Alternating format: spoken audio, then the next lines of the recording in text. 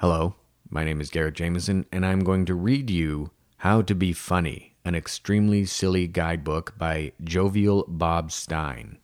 I hope you enjoy it. Please ignore how I read bad sometimes. Enjoy. Items you will need for the following lessons in this book. The following supplies, most of which can be found around the house, are absolutely necessary. Make sure you have all of them in front of you before moving on to Chapter 1. You will need 1 200-pound ball of pink mohair wax lips, blue, 200 pounds live bait dipped in cheddar cheese, 1 4-sided triangle, 3 teaspoons of vanilla, 1 radioactive lunchbox, 1 underwear gorilla feeder, 1 mink-lined mink, 1 rabbit's fur squirrel, 1 rhinestone weasel whip, 3-inch sideburns, blue if possible, a bronze statue of Lassie riding a horse, a tissue paper raincoat, single-breasted, 1 chicken salami, blue, 1 battery-operated cat squeezer, a raisin on a stick, a warm doorknob, gray jelly beans, 1 pair goldfish boots, high-heeled if possible, 1 red piano stool without wheels, 1 electric soap dish, 1 ferret pie a la mode, a wet llama. Introduction. Why be funny? Has this ever happened to you?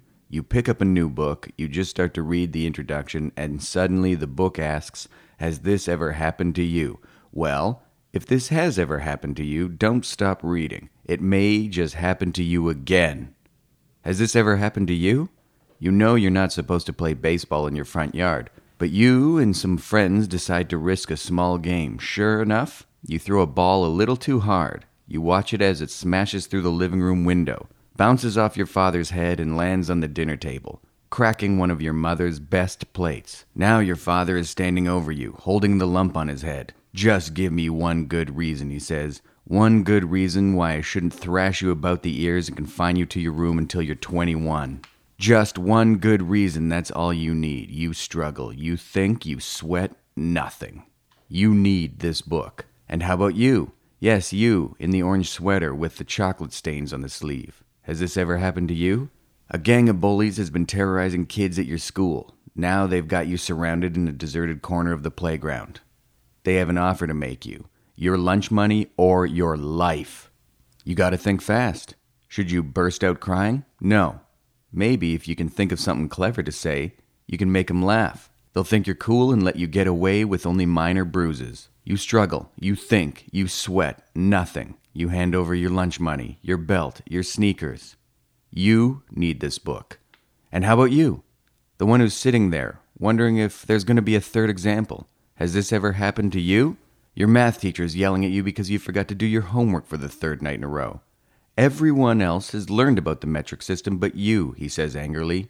What should I do with you? What should I do? Boy, are you embarrassed. The whole class is staring at you. If you could only think of something funny to say, something to make everyone laugh, then you wouldn't appear to be such a loser. You struggle, you think, you sweat, nothing.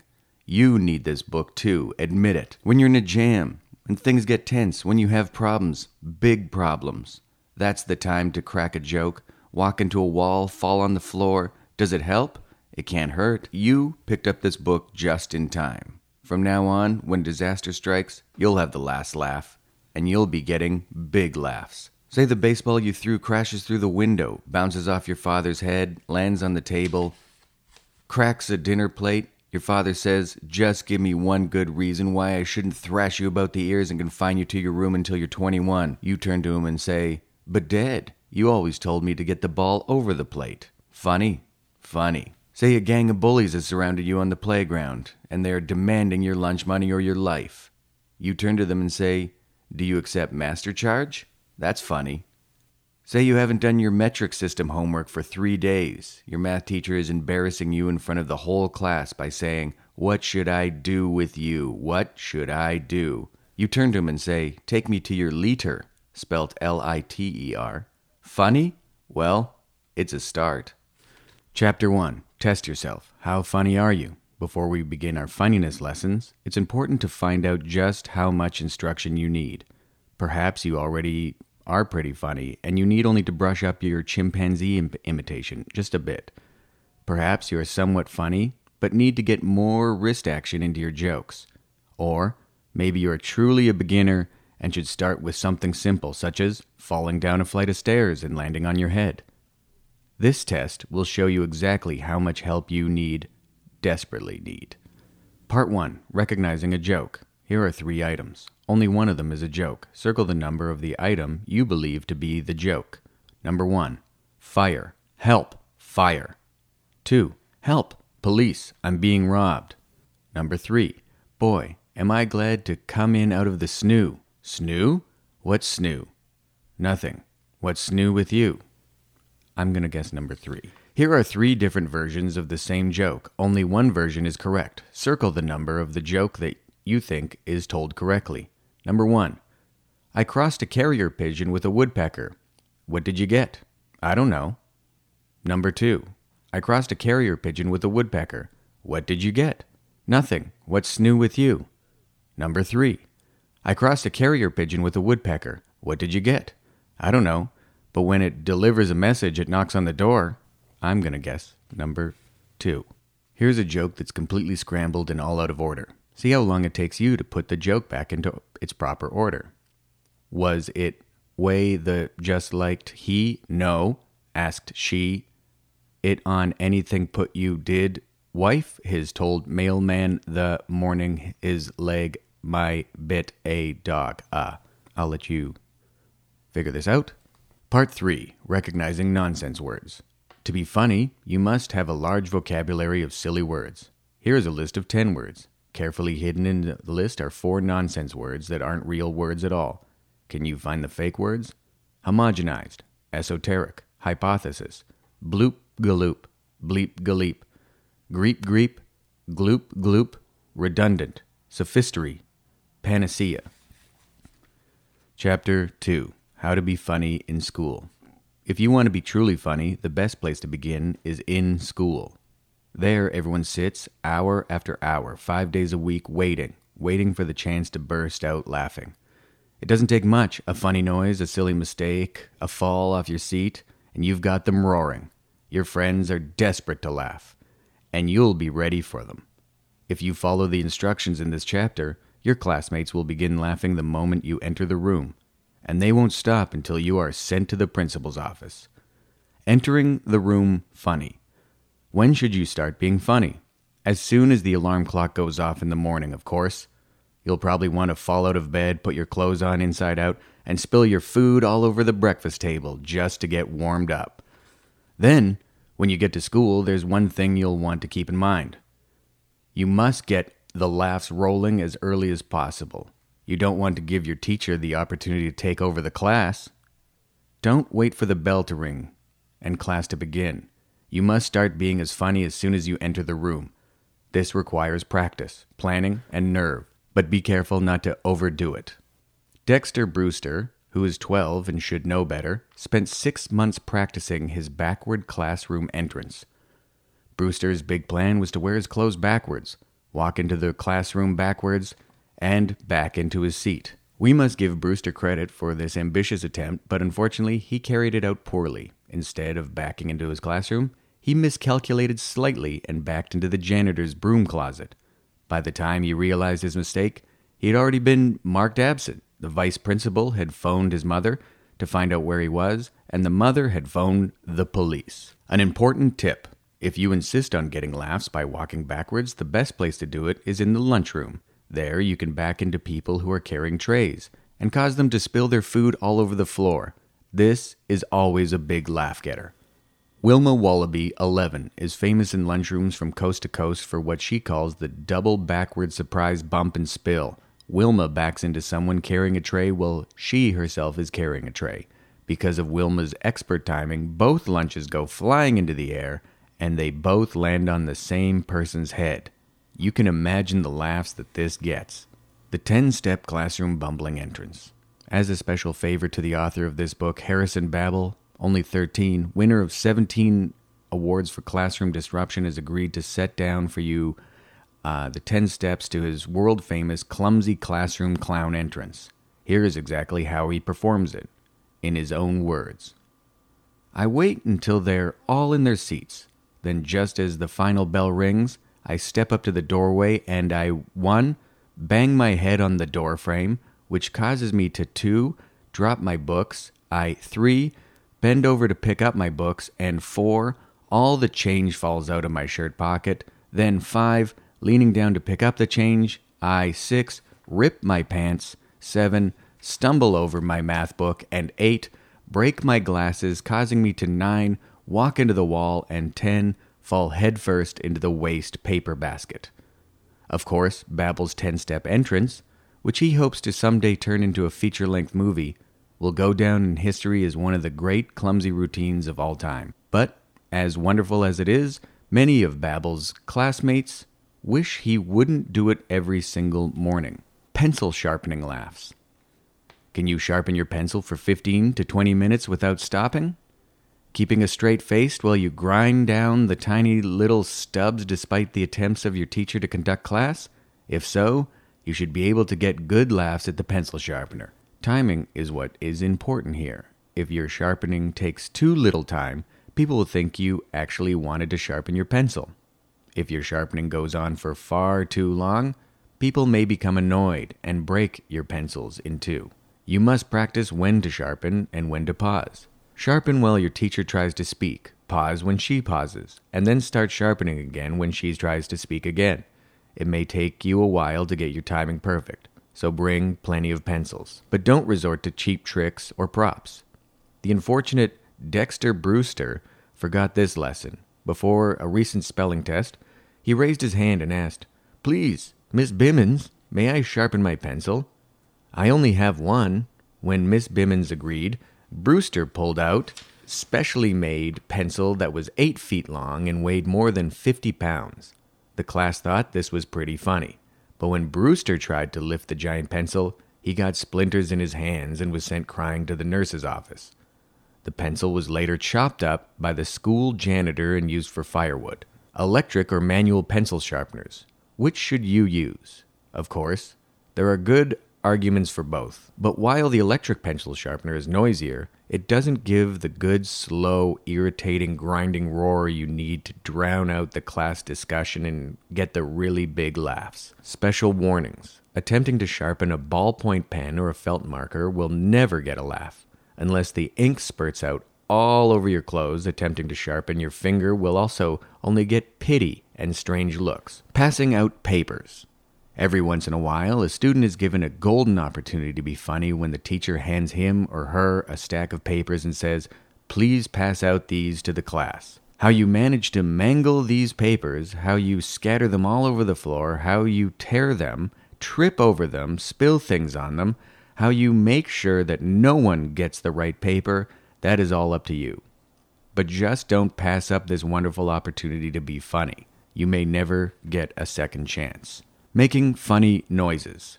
Arf, arf. Bow, wow. Yes, the thought of someone barking like a dog in class has you laughing already. Funny noises are a sure way to get big laughs in school. A loud bubblegum pop, a hiccup, that can be heard down the hall. 20 minutes of uninterrupted coughing, these are all popular and effective. But to be really funny, you must invent original, annoying sounds of your own. Marlin Milkstraw, 12, is perhaps the noisiest student in the United States. Marlin can be found every day after school perfecting new funny noises in his garage. He always tries out his new noises at the family dinner table before he brings them to school. Now, that way he knows that when the time comes, when the teacher turns her back and lets go of his new noise, the class will immediately like the new noise and will laugh uproariously until forced to stop. Although he doesn't like to be taken away from his noise work, Marlin was kind enough to jot down for you his most effective classroom noises. He recommends that you practice them at least 6 months in your room before trying to perform them in class. They are reep reep, yachoo, yachoo, cluck cluck, marf marf marf, accent on the second marf, so that would be marf marf marf.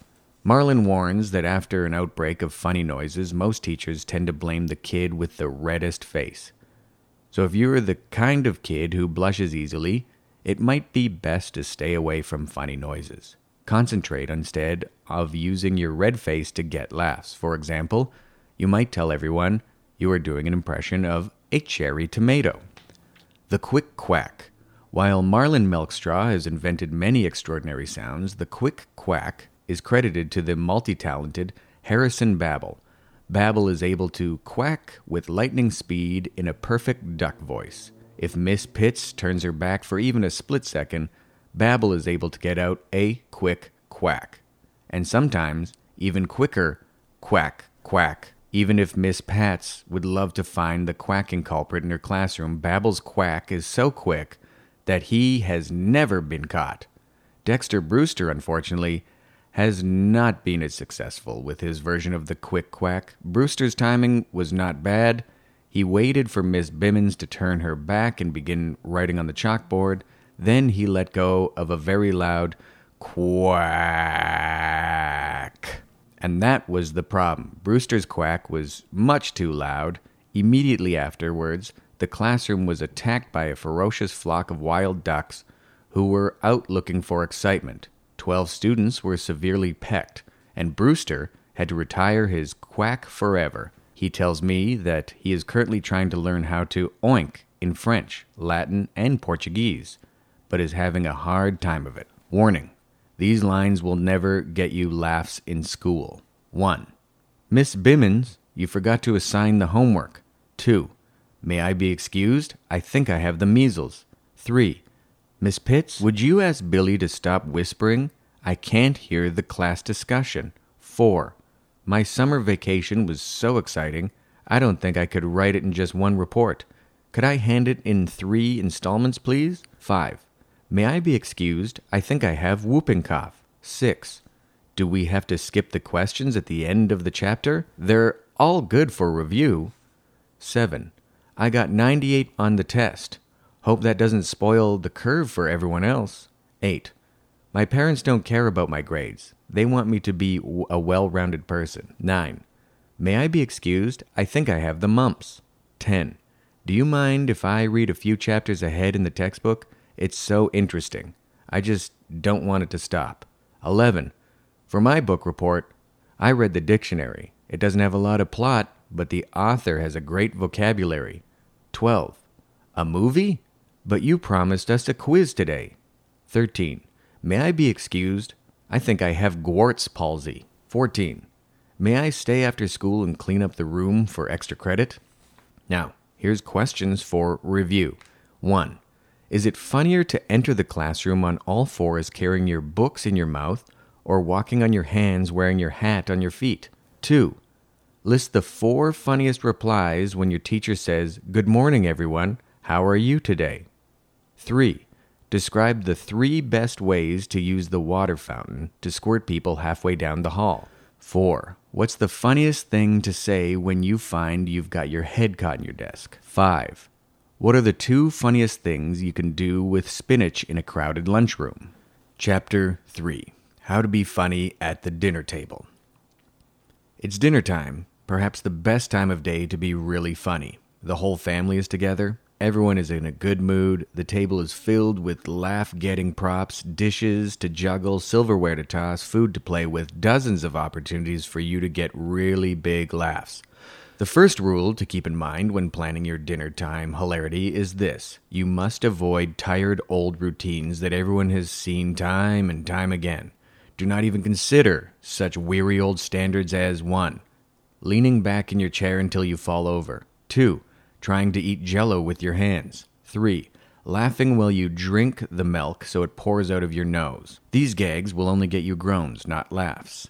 And you will probably be deprived of dessert. Save these routines for lunchtime in your school cafeteria where they will be appreciated, especially since everyone at your table will be doing them. Being funny with the tablecloth. If your family uses a tablecloth on the dinner table, you are in luck. The tablecloth can get you more laughs than a box full of wet napkins. If your family does not use a tablecloth, demand that they buy one. You will never get laughs with placemats, no matter how hard you try. Harrison Babbel reports that some of the biggest table laughs he got was from tablecloth laughs. They come simply by wiping his mouth on the tablecloth. Babel uses a long sweeping motion for this wiping and generally manages to cover 4 to 5 feet of tablecloth with each wipe. We do not recommend this gag in homes where the laundry is done by hand. Always keep your tablecloth gags to as simple as possible. The unfortunate Dexter Brewster forgot this rule in planning a recent tablecloth joke, with predictable results. Brewster prepared for his gag one afternoon when his parents were away. Using a hacksaw, he quietly cut a large circle out of the center of the dining room table. He placed a tablecloth over the table to cover the hole, then set the table for dinner. Dexter's delighted parents returned home after a long day of shopping and thanked him again and again for setting the dinner table.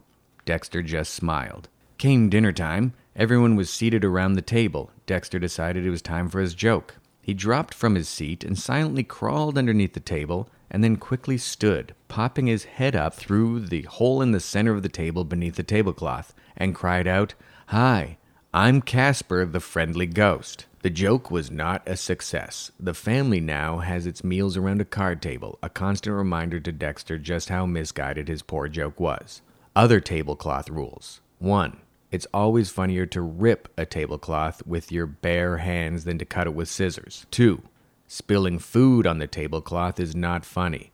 Rubbing food into the tablecloth is funny. 3. Wearing a tablecloth around the house is funny. Wearing one to school is not funny. Being funny with salt and pepper. To be funny at the dinner table, you've got to start with salt and pepper. Until you've mastered these basic ingredients, you will never be funny with garlic powder or Worcestershire sauce. Wilma Wallaby kept a collection of salt and pepper shakers handy in her room so that she could practice being funny with them whenever she got a spare moment. Wilma's parents always wondered why she was constantly giggling in her room. They didn't realize how funny salt and pepper shakers can be. Harrison Babel's 3-step pepper sneeze never fails to win him big dinner-time yucks. But other kids report that their parents become alarmed by any kind of sneezing. Instead of getting laughs with their sneezing routines, they find themselves sent to their bed with aspirins, extra blankets, and hot water bottles. If you wish to risk it, here are the 3 steps that have made Babel's pepper sneeze world famous. Step 1. Ask politely for the pepper shaker. Hold it up to your nose and inhale deeply in an extremely exaggerated manner. Step 2. Tilt your head back, open your mouth, close your eyes, and go ah, ah, ah, ah, as if you are about to sneeze. Do not sneeze. Bring your head back to its normal position. Sigh to show that the need to sneeze is past. Lift your fork as if to eat. Suddenly tilt your head back again. Open mouth. Close eyes and go ah, ah, ah. Lower head, do not sneeze. Sigh again. Pick up fork. You may repeat this as many as 7 or 8 times. Step 3. Begin to eat saying, "There, thank goodness that's over with." Pause 1 second. Then sneeze as hard as you can all over the dinner table. Harrison Babel reveals that he heightens the effect of the sneeze by placing both hands under the table and shaking the table vigorously as he sneezes. Of course, his family is horrified and disgusted. After they have stopped laughing, he always says, "Excuse me." Too much salt. Wilma Wallaby gets such big laughs with her too much salt routine that she doesn't mind spoiling her entire dinner to get them. Wilma's gag is good for dinner table for beginners because it requires no preparation and little intelligence. Here's how it works. Wilma waits until the food has been served. She tastes her meat, frowns, and then says, "Please pass the salt." She shakes some salt into her meat and returns the salt shaker to the head of the table. She immediately tastes her meat again, frowns, and says, "Please pass the salt." The salt is passed to her. She sprinkles a great deal more onto her meat and returns the salt shaker to the head of the table. Wilma repeats her request for more salt until her meat looks exactly like Mount McKinley, covered with snow. When there is so much salt on her plate that the meat cannot even be seen, she tastes it, smiles, and says, "Great dinner, Mom, but I think the meat is a little too salty." According to Wilma, this gag never fails to crack her family up, and she says they laugh even harder as they forced her to finish every last bite of the meat she had ruined. Tabletop terpsichore. Dexter Brewster's salt dance is not recommended even by Dexter himself. Dexter tried the gag only once. He poured about an inch of salt onto the dinner table, jumped up onto the table, and began tap dancing on the salt. The salt gave a nice sandy brush sound to Dexter's dancing, and his family seemed to enjoy the routine for a moment or two until Dexter kicked the turkey off the table and fell headfirst into the mashed potatoes. Dexter says that when he can walk again, he plans to give up his dancing career. Dinner table gags to avoid if at all possible. 1. Sticking a celery stick out each side of your mouth and saying, "Look, Ma, I'm a walrus." 2. Buttering your napkin and complaining about how they don't make white bread like they used to. 3. Saying to the person next to you, "What's that slop you're eating?" 4. Holding a watermelon on your stomach and saying, "Do you think this can be surgically removed?" 5. Saying, "Let's not cry over spilt milk," after you've spilt your milk. 6. Placing a fried egg over each eye and asking your parents if they think you need glasses. 7. When tomato soup is served, saying, "Drink your blood before it clots." 8. Placing a banana in your ear and saying, "I can't hear you, I've got a banana in my ear." 9. Whinnying like a horse when hamburgers are served and saying, "Ma, I think this one is still alive." 10. Holding a canary under your shirt and saying, "Ma, I don't think I can finish my vegetables. Look, my stomach is all fluttery." 11. When your mother serves quiche Lorraine, lobster Newburg, and chocolate mousse, saying, "Ah, Ma, we had this for lunch in the cafeteria today." Questions for review. 1. What are your 3 funniest things you can say with a mouthful of lima beans? 2. True or false? 1 handful of mashed potatoes can never be as funny as 2 handfuls of mashed potatoes. 3. What are the best vegetables for throwing? For sitting on? For swimming in?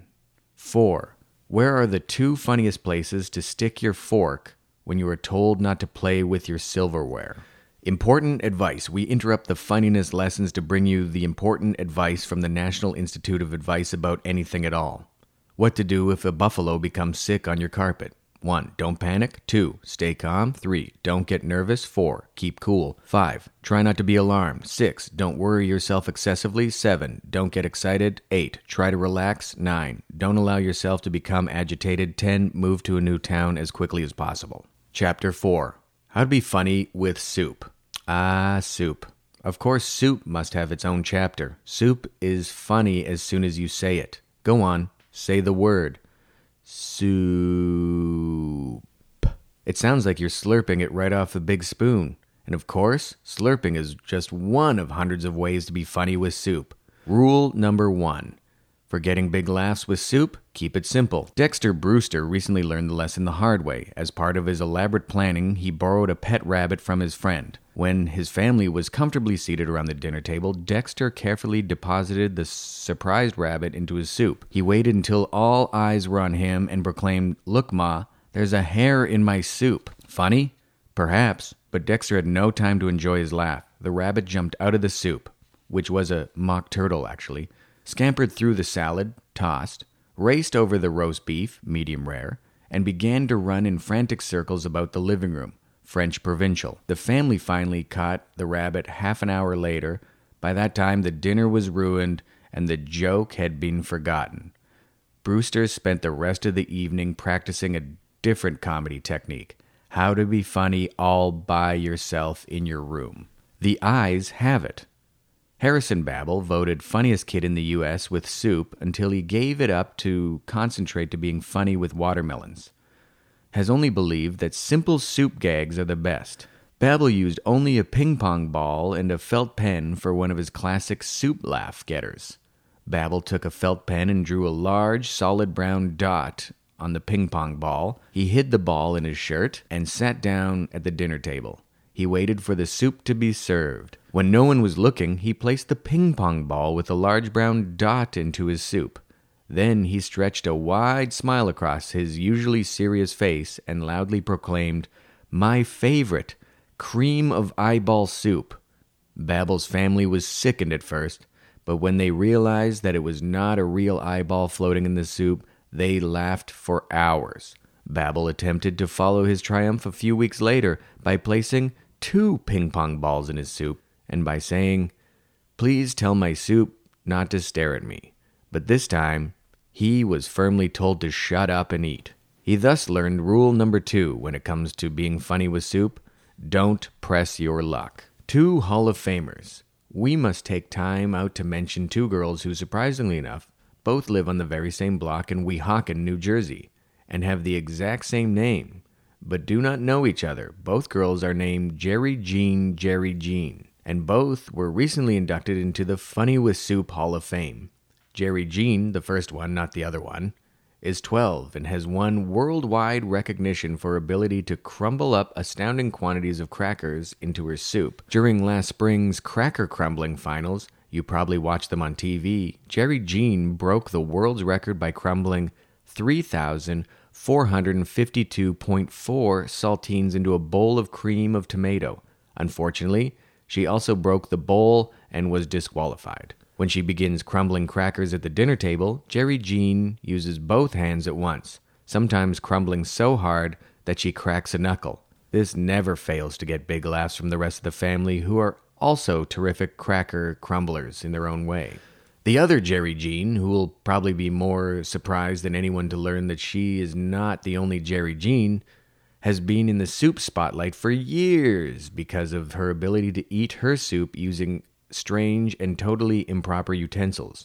Jerry Jean began what she calls her soup capades, and at the age of 4 months by eating her strained vegetable soup with a fork. This always created such hilarity in her house that she began experimenting. At the age of 7, she began getting big laughs by eating her soup with a sandbox shovel. By the time she was 8, she was skillfully using a dustpan to slurp her chicken noodle.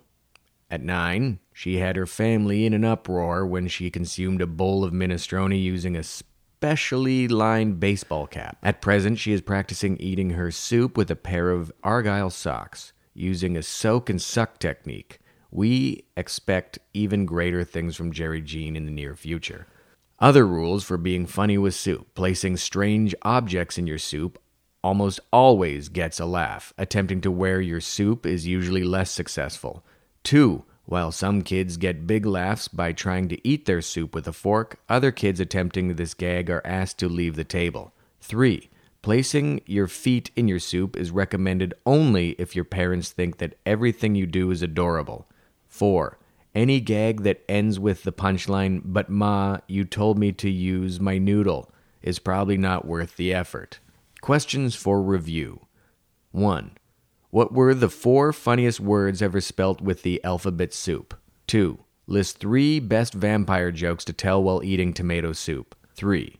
True or false? It's funnier to spill a soup with noodles than a soup with rice. 4. How many possible ways are there to get a soup spoon caught in your mouth?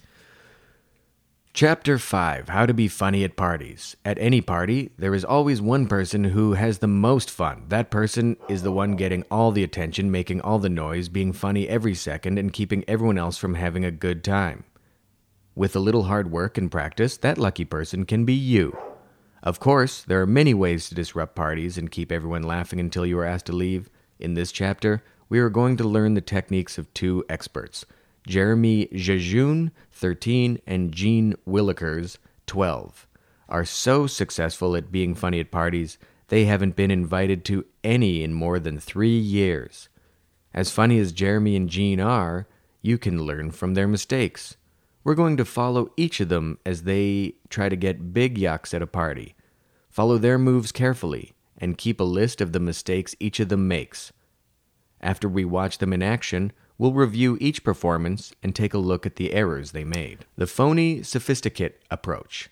Jeremy's biggest accomplishment is the ability to sound totally insincere while being as polite and well-mannered as one can possibly be. He affects a slight British accent when he talks, and he's always bowing and kissing hands and saying, "Thank you ever so much," and "indubitably," and polite things like that. And he gets big laughs by doing it so well. Jeremy's manners are so sophisticated and so suave and so unbelievably sickening that people start laughing the moment he tips his hat, bows from the waist, and says, "Beggin' your pardon, ma'am," whenever anyone, male or female, passes by. Follow carefully now as Jeremy tries out his phony sophisticate approach at a party. He is coming up the walk now, ringing the bell at the front door to Alice Begonia's house. Alice opens the door. She seems a bit surprised to see him there, his hands behind his back. "Why, hello, Jeremy," she says. Jeremy bows from the waist and says, "Thank you ever so much for the invitation, my dear young woman. It was so good of you to have me." Alice looks puzzled. Jeremy steps into her living room, his hands still behind his back. "Oh, what a delightful room," Jeremy explains. "The atmosphere you've created is so celebrational. Allow me to present you with this small token of my esteem, and please accept my heartfelt and fondest regards on this, the anniversary of your birth." Jeremy reveals that he is carrying a pecan pie in his hands. He presses the pie into Alice's face and looks about the room, eager to accept his laughs. Do you spot the mistakes Jeremy made? Keep thinking about his performance as you read about Jean. The anything for a laugh approach. As much as they try, people just can't hide from Jean at parties. Jean is one of those rare individuals who is willing to do anything he can think of to get laughs at parties. Here he comes now. See if you can spot the mistakes he makes. Jean walks up to a front door wearing a stuffed parrot on his head. Alice greets him and opens the door. Jean has wax fangs in his mouth. "Fangs a lot for inviting me," he says, spitting the fangs onto the floor. "Hi, everyone." Jean walks into the room on his hands so that everyone will notice that he has arrived. "What did you get when you cross a penguin with an elephant?" he shouts. "You get an animal in a very tight-fitting tuxedo. Ha ha ha ha ha ha. Oh well, things are tough all over. Don't applaud. Just throw money. Ha ha ha ha ha ha ha." Jean turns to Alice. "Thanks for inviting me. It's nice to have such a close friend. What did you say your name was?" Jean pretends to trip on the carpet and flings himself headfirst into the punch bowl. "Delicious," he says, wiping his face off the tablecloth. He puts the lampshade on his head and walks around the room telling everyone, "I feel a little bit lightheaded today." When he knows everyone is watching him, Jean walks up to the big chocolate birthday cake and puts his fist through it. "Hey, it's real," he yells, acting surprised. "Ha ha ha ha ha ha ha. How about that?" At this point, Alice's parents ask him to leave. What mistakes did Jean make? Let's go back and review the performances. Rating the performances. Jeremy made several rather serious blunders. Did you catch all these? He was dressed as a turkey. But the party was not a costume party. The hideous green feathers he had pasted all over his body totally ruined the sophisticated effect he was trying to create. 2. It was not a birthday party. It was a Groundhog Day celebration. His birthday gift for Alice was not at all appropriate. 3. It was not Alice's party. Susan, who lived 3 blocks down the street, was giving the party. In fact, Alice wasn't even invited to the party. Therefore, she had no idea what Jeremy was doing, bursting into the house dressed like a turkey. 4. Jeremy was a week early. The party was scheduled for next Saturday. 5. The pecan pie was stale. Jean, on the other hand, made no mistakes. Giving your own funny party. Harrison Babbel, who has received 17 awards for just staying away from parties, prefers to give his own parties. At least 7 or 8 a week. Babbel plans his parties so that he is the only one to enjoy them. Recently, he gave one of the funniest parties ever, and Babbel himself was the only one laughing. Here's how he did it. Babbel invited 30 kids to his party. He told 10 of them that it was a costume party, and he insisted that they come in the wildest costumes they could imagine. He told 10 others that it was a dress-up party, and they were to come in their best clothes. The remaining 10 were told that it was a come-as-you-are party, to wear jeans and t-shirts and the like. Of course, when everyone arrived, there was a great confusion. The kids in jeans and t-shirts felt underdressed. The kids in the best clothes felt overdressed. And the 10 who had spent days putting together their costumes felt ridiculous. When we saw them all together, Babbel knew his party was going to be a big success. While they were all busy puzzling over each other's attire and arguing over who was dressed correctly, Babbel passed out party hats and noisemakers. Before the party, he had carefully cut all the rubber bands on the hats so that no one could keep his or her hat on for more than a second or two. And Babbel had fixed the noisemakers so that they wouldn't make any sound at all, no matter how hard anyone blew into them. Babel's guests were so busy trying to keep their party hats on and trying to get their noisemakers to work, they didn't notice that Babel had turned the room temperature up to 95 degrees. The phonograph had been carefully stacked with stereo records of wild ostrich cries and train wrecks, so no one was dancing, and the record player was turned up so loud that no one could talk. "Let's play charades," Babel suggested. Everyone was eager to play, just to be doing something. They quickly divided into two teams. Imagine everyone's surprise when Babel's team drew very easy phrases to perform, such as bird dog and catfish, while the other team found themselves having to pantomime lengthy philosophical tracts all in Latin. Since the kids grew tired of charades very quickly, Babel suggested another game, one to be played outdoors. The game involved raking all the leaves in Babel's front yard. Babel had promised his father that this task would be performed. The game took several hours, and everyone was greatly relieved when Babel finally announced, "Refreshments are served." The party moved to the dining room. Babel brought out 3 cupcakes and 2 small bottles of grape juice. "Hope there's enough for everybody," he said, unable to hide his amusement. None of his guests would agree with Babel that this was the most successful party he'd ever given, but Babel admitted it weeks later. He was still laughing about it. Perhaps there's a lesson here for us all. Perhaps not. 3 funny party games, recommended by Harrison Babel. Pin the tail on the mommy. 2. Spin the birthday cake. 3. Veterinary surgeon, if you have pets. Questions for review. 1. True or false? A party needn't end in bloodshed to be truly funny. 2. List the 5 funniest items that should be accidentally spilled on the carpet to liven up a party. 3. Which is funnier, wearing a lampshade around your waist or stuffing an ice cream cube down somebody's back? 4. Describe the 3 most popular ways of wearing a birthday cake. Chapter 6. How to Tell a Joke. This joke is never going to end. When already? When already? I hope I never hear another joke as long as I live. Do people say these things when you're telling a joke? If not, you need more practice at your joke telling. A truly unforgettable joke should be so long and confusing and so unbearably tiresome that the listener can't wait to start laughing at the punchline. Wilma Wallaby is known as the best joke teller in her school and is widely avoided for that reason. Wilma has been known to stretch a 2-line grape joke into a 3-day activity, leaving her audiences so desperate to get away that they'll laugh at every word she says. Here is Wilma now, telling one of her shorter jokes. Follow her technique, then practice it yourself to anyone you can force to listen. Stop me if you've heard this one before. A bear goes into a restaurant. No, it was 2 bears. That's right. 2 bears go into a restaurant and... Wait a minute. No, I got it wrong. It was a giraffe. That's right. A giraffe goes into a restaurant. Only it wasn't really a restaurant. It was a shoe store. The giraffe asked the clerk for a hot fudge sundae. Oh, I guess it was a restaurant after all. Well, it was more of a diner. There was a counter and a few seats in the back, and it was called Joe's Diner. Or was it Jim's Diner? Nope, I think Jim owned the shoe store. Well, this is the wrong joke anyway. A bear goes into a diner and orders a hot fudge sundae. He wants to play the jukebox, but there isn't one. How come you don't have a jukebox? The bear asks the waiter.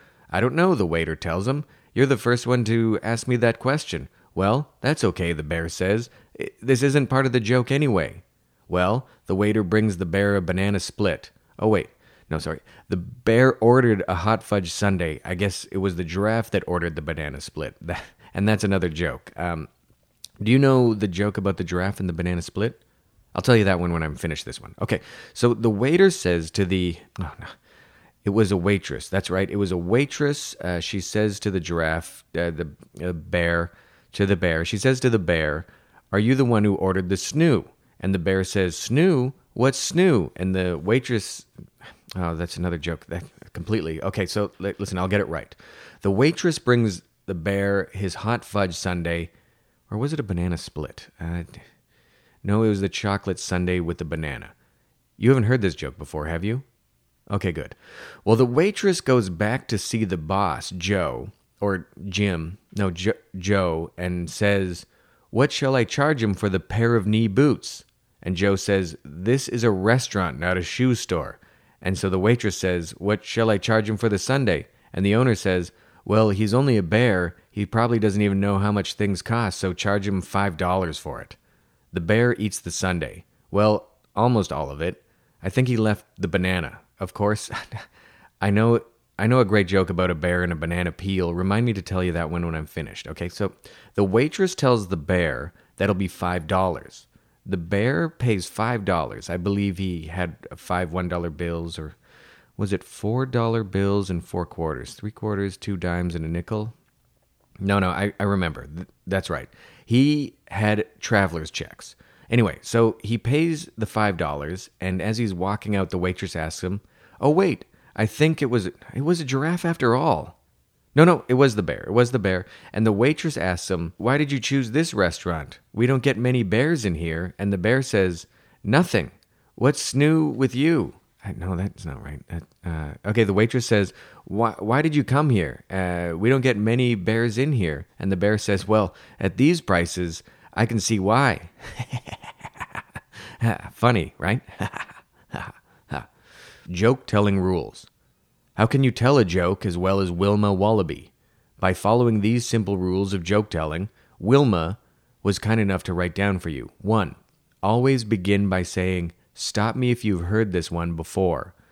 If someone says they've heard it, go right on telling it anyway. 2. Gesture a lot with your hands. Stand real close to the person you've been telling the joke to and poke them in the ribs to emphasize every third word of your joke. 3. Never tell a joke that takes less than 20 minutes. 4. Never tell a joke that involves a gorilla and a wise old farmer. 5. If you must tell elephant or grape jokes, never tell less than 30 at a time.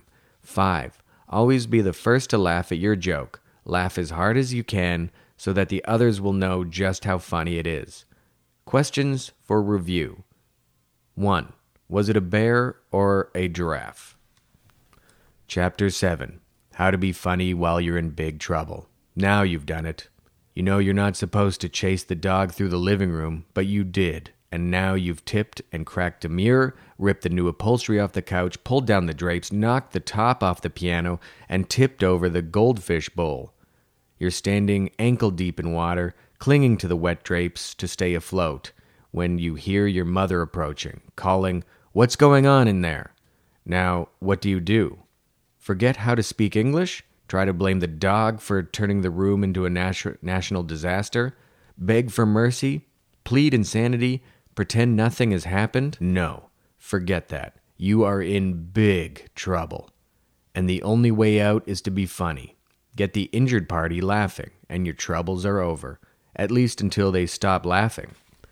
Dexter Brewster has been in big trouble more often than any other kid in North America, counting Canada and Mexico. During one 24-hour period a few weeks ago, Brewster managed to find himself in these rather unpleasant situations. Caught writing his name in ink on his younger brother. Caught trying to hide his peas in his pants cuffs. Caught signing his parents' name to a petition to ban all homework in school. Caught playing catch with his sister's birthday cake just minutes before her birthday party began. Caught trying to glue the television set back together after having dropped it out the window.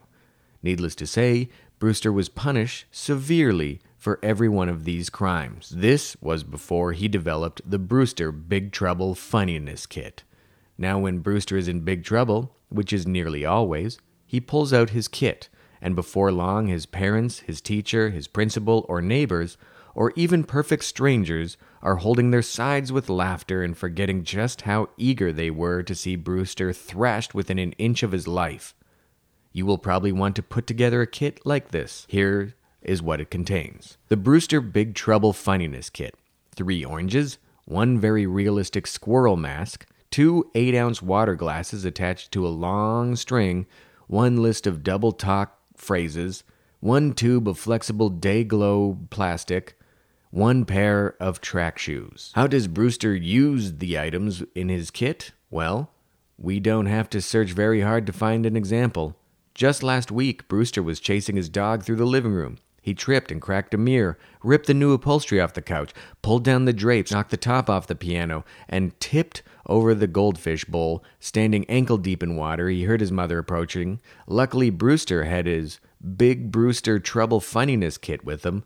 "What's going on in here?" his mother cried, bursting angrily into the room. Brewster pulled out 3 oranges and began juggling them high over his head. His juggling caught his mother by surprise, and he kept her from noticing the water that was rapidly soaking into the carpet. When she began to realize something was amiss in the room, Brewster slipped on the squirrel mask and pretended to rummage for nuts. This usually got a huge laugh from his mother, who especially liked the way Brewster scratched his little squirrel whiskers, bunching up his fingers into little paws while continuing to keep the 3 oranges rotating in the air.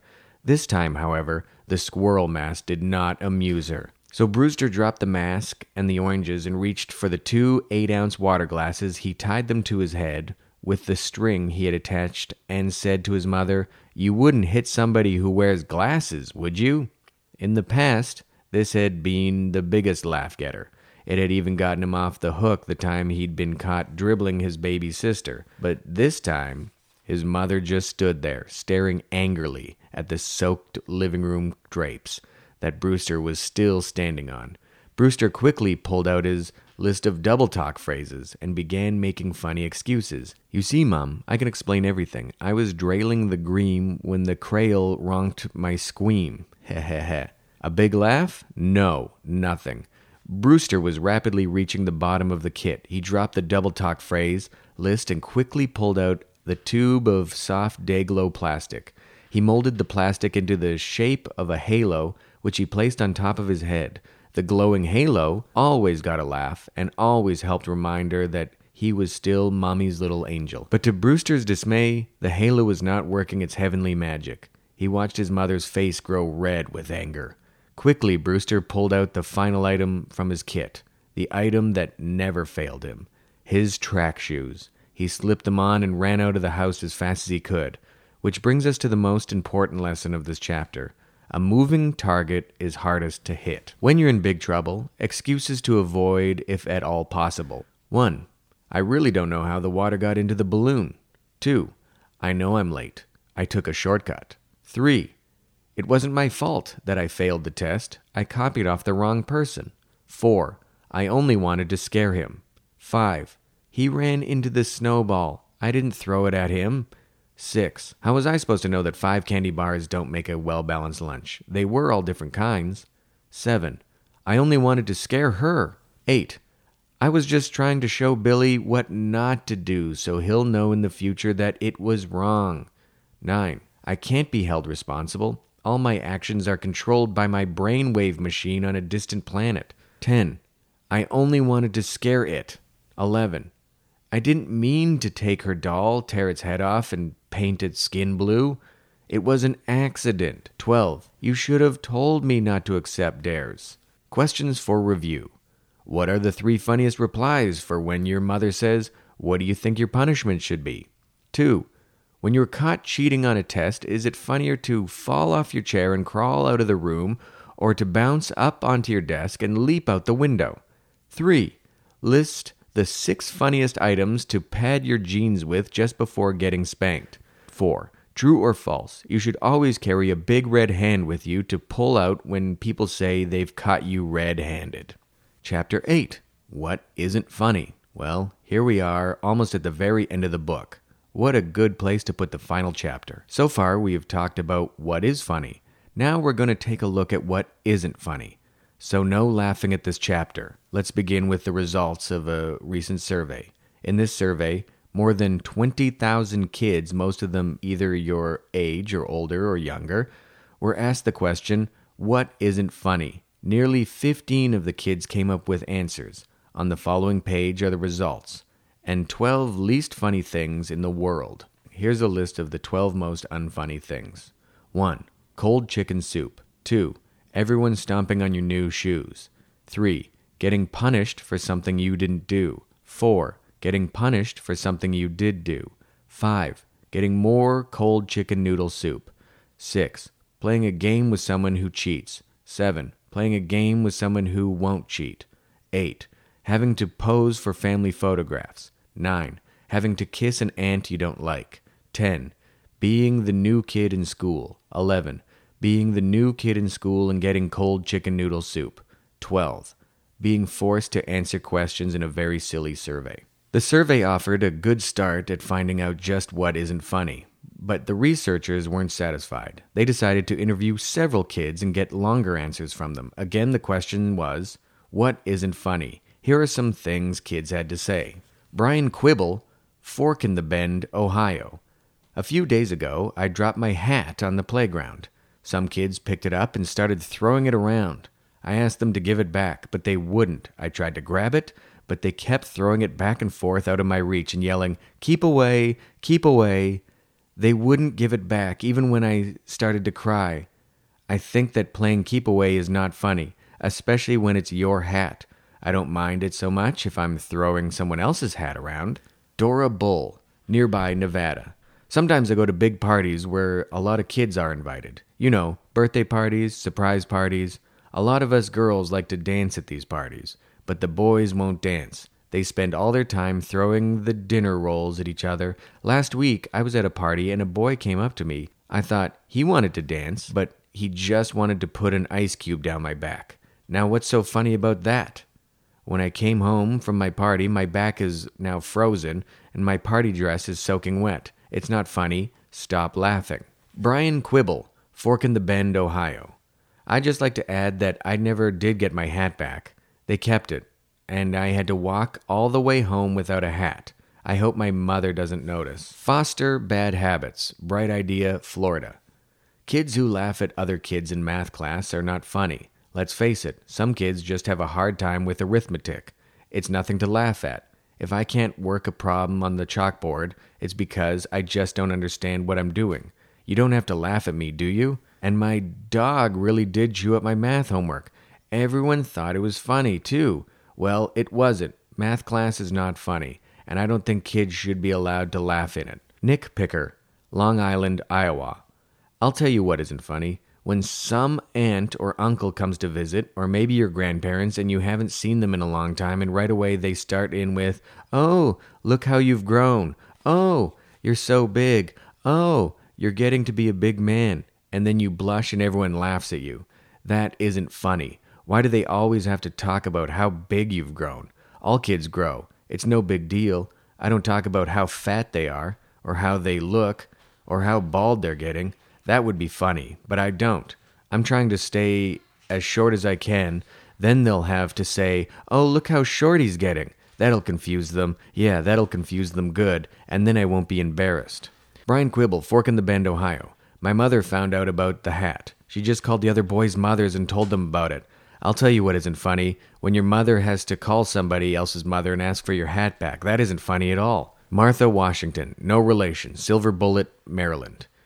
If you tell someone a secret and she tells it to somebody else, and then she tells it to someone else, and she tells it to someone else, and she tells it to someone else, and she tells it to someone else, and she tells it to someone else, and she tells it to someone else, and she tells it to someone else, and she tells it to someone else, and she tells it back to you, that isn't funny. It sounds funny, but it isn't.